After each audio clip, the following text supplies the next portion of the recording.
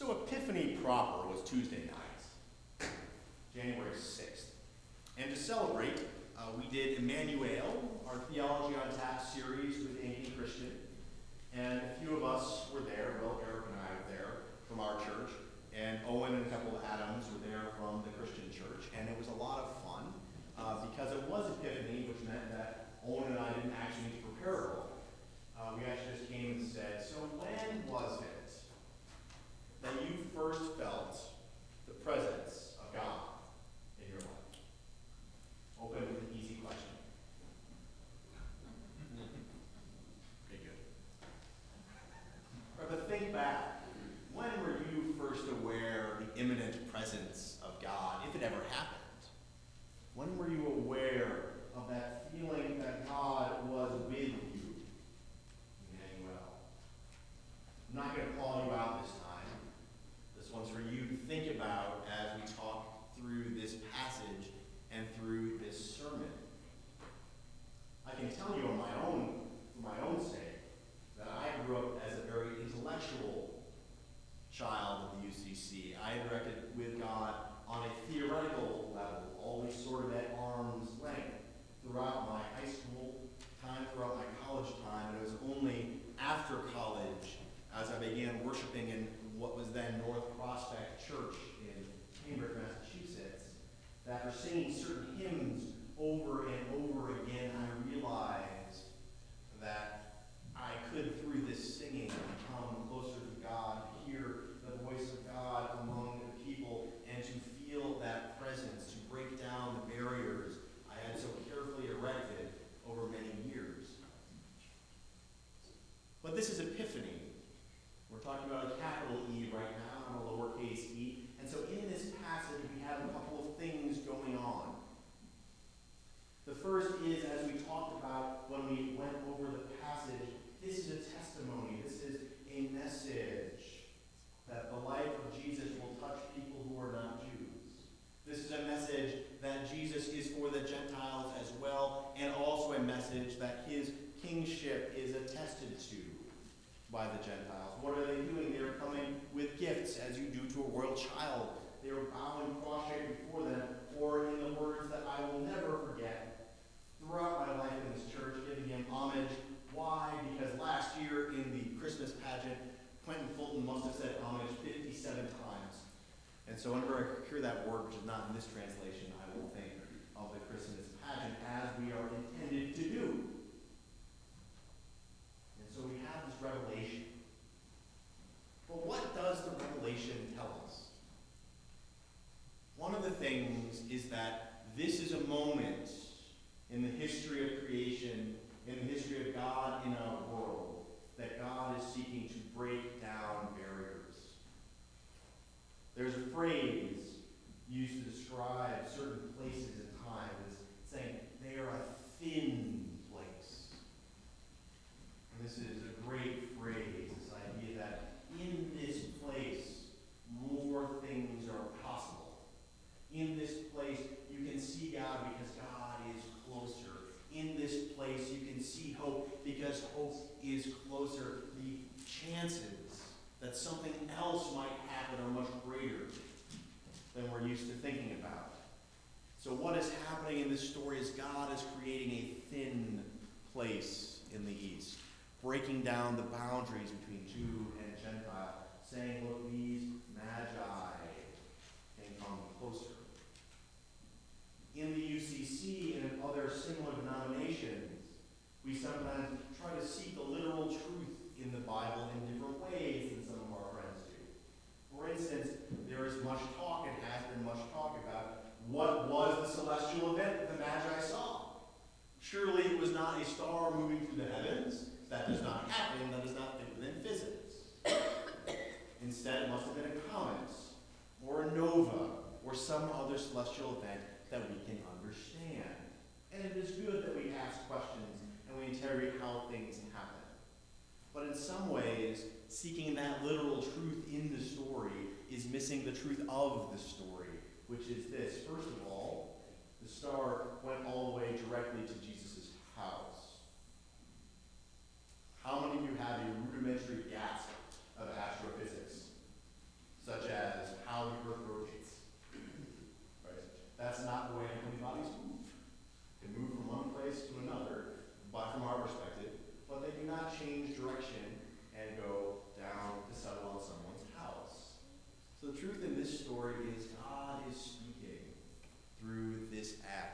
saying, well, maybe this one night physics are going to be a little different.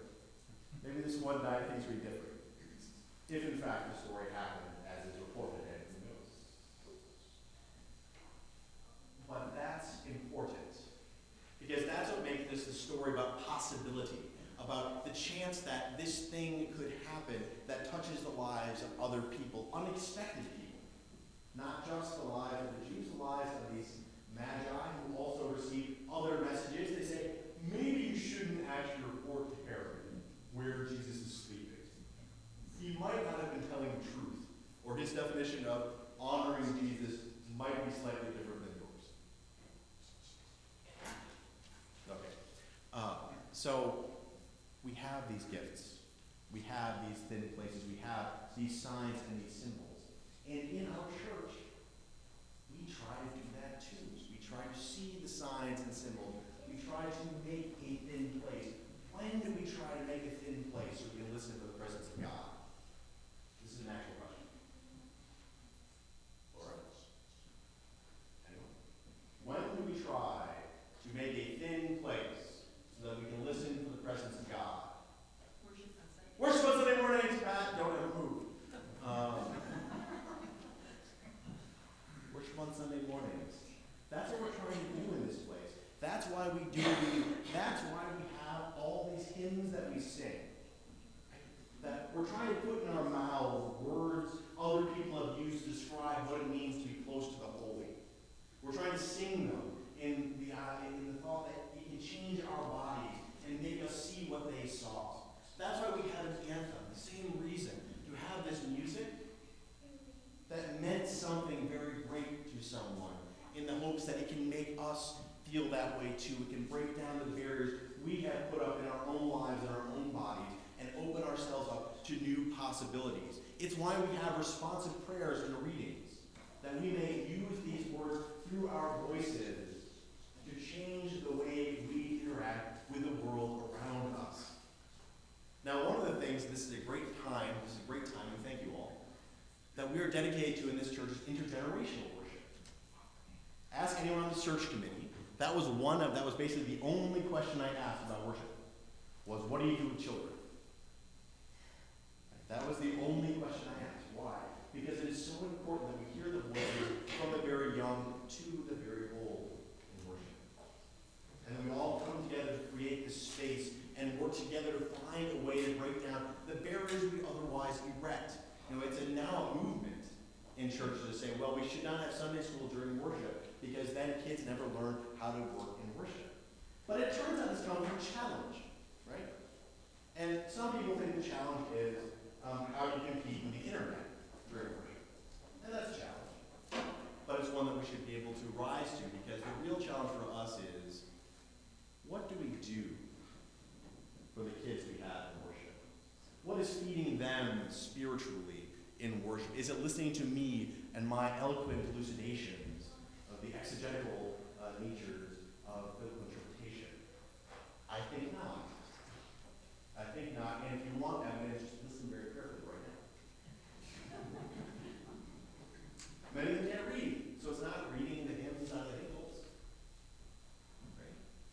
So what do? It's a big problem we've not really addressed. Well, we've talked about some things, and God bless Annette Hong, who said, these bags that we have in the back that have coloring books in them don't really have a lot of Christian coloring books. So maybe for worship, we should have Christian content so that kids can be worshiping in their own ways while they're filling in the coloring books. I'm like, well, gee, that's a good idea. So thank you, Annette, for that. It seems so logical once you say it out loud. But there are other things. People in different places do different things in worship, whether it is having activity in the back. And we've talked in deacons, and I've talked to the shepherds about making some pillows for the smaller kids to hang out in, although the balcony works pretty well too. Having activities that match with the worship service so that there is some spiritual content that might stick with people later on. Now, I also know it's not the case that what we do in worship every week feeds everyone the same way out in the pews. I know some of you would like to raise up your voices but feel intimidated by looking down into the hymnal. And we do have a projector. I just don't have time to transcribe the hymns. right? And so maybe we can do something with that, create a thin spot, because what we are missing out on a little bit is understanding what it is that brings God closer to each and every one of us in this space. In the UCC, it is sometimes difficult for us to talk about what it feels like when God is acting in our lives. Not everyone, obviously, everyone has their own interpretation, but sometimes hard to admit that what we like to do in this space is to be changed in some way and to walk away from here different than when we walked in. But we need to understand what is happening in our bodies and what's happening in our souls at different times in worship. I had grown up singing hymns for 25 years before I sat there in that church service and realized I can relax when I'm singing this hymn. I can relax and let down all of my barriers and let God into my life in this way. And so that's why I like singing lots of different hymns. And I know some of you don't like that, and that's okay. Because maybe for some of you, it is some element of liturgy that is repeated over and over again that does it for you. This is kind of the core tenet of Catholic liturgy, is here is this thing that is the same whether you are here or not, and it is always here waiting for you whenever you want to come back. So maybe that's what it is that creates the thin place for all of you. I don't know. Well, we need to talk about it. We reorganized the deacons last year. In fact, this happened at my first meeting, so I had nothing to do with it. To say we're going to break it up so there are 4 different subcommittees, standing subcommittees. One of them is the worship subcommittee. I'd like people to join it. Join the page and whoever else is going to be on that from the deacons. We haven't decided yet. Figure out what it is that moves you, what it is that breaks down the barriers, what it is that I need to do, what it is that we need to do in order to make this the spot that fulfills your spiritual longing. Because as God showed us so many years ago on that first Epiphany, we have the ability to hear God in times and in places. We have the ability to see God's work among us and in us. But like the Magi who saw the star and carried the gifts with them, we need to bring our gifts to the table too and say, this is how I respond to the call that I hear God making. This is how I want to respond to God's desire to work in my life. So this year, in worship, let us be excellent. Let us be thoughtful.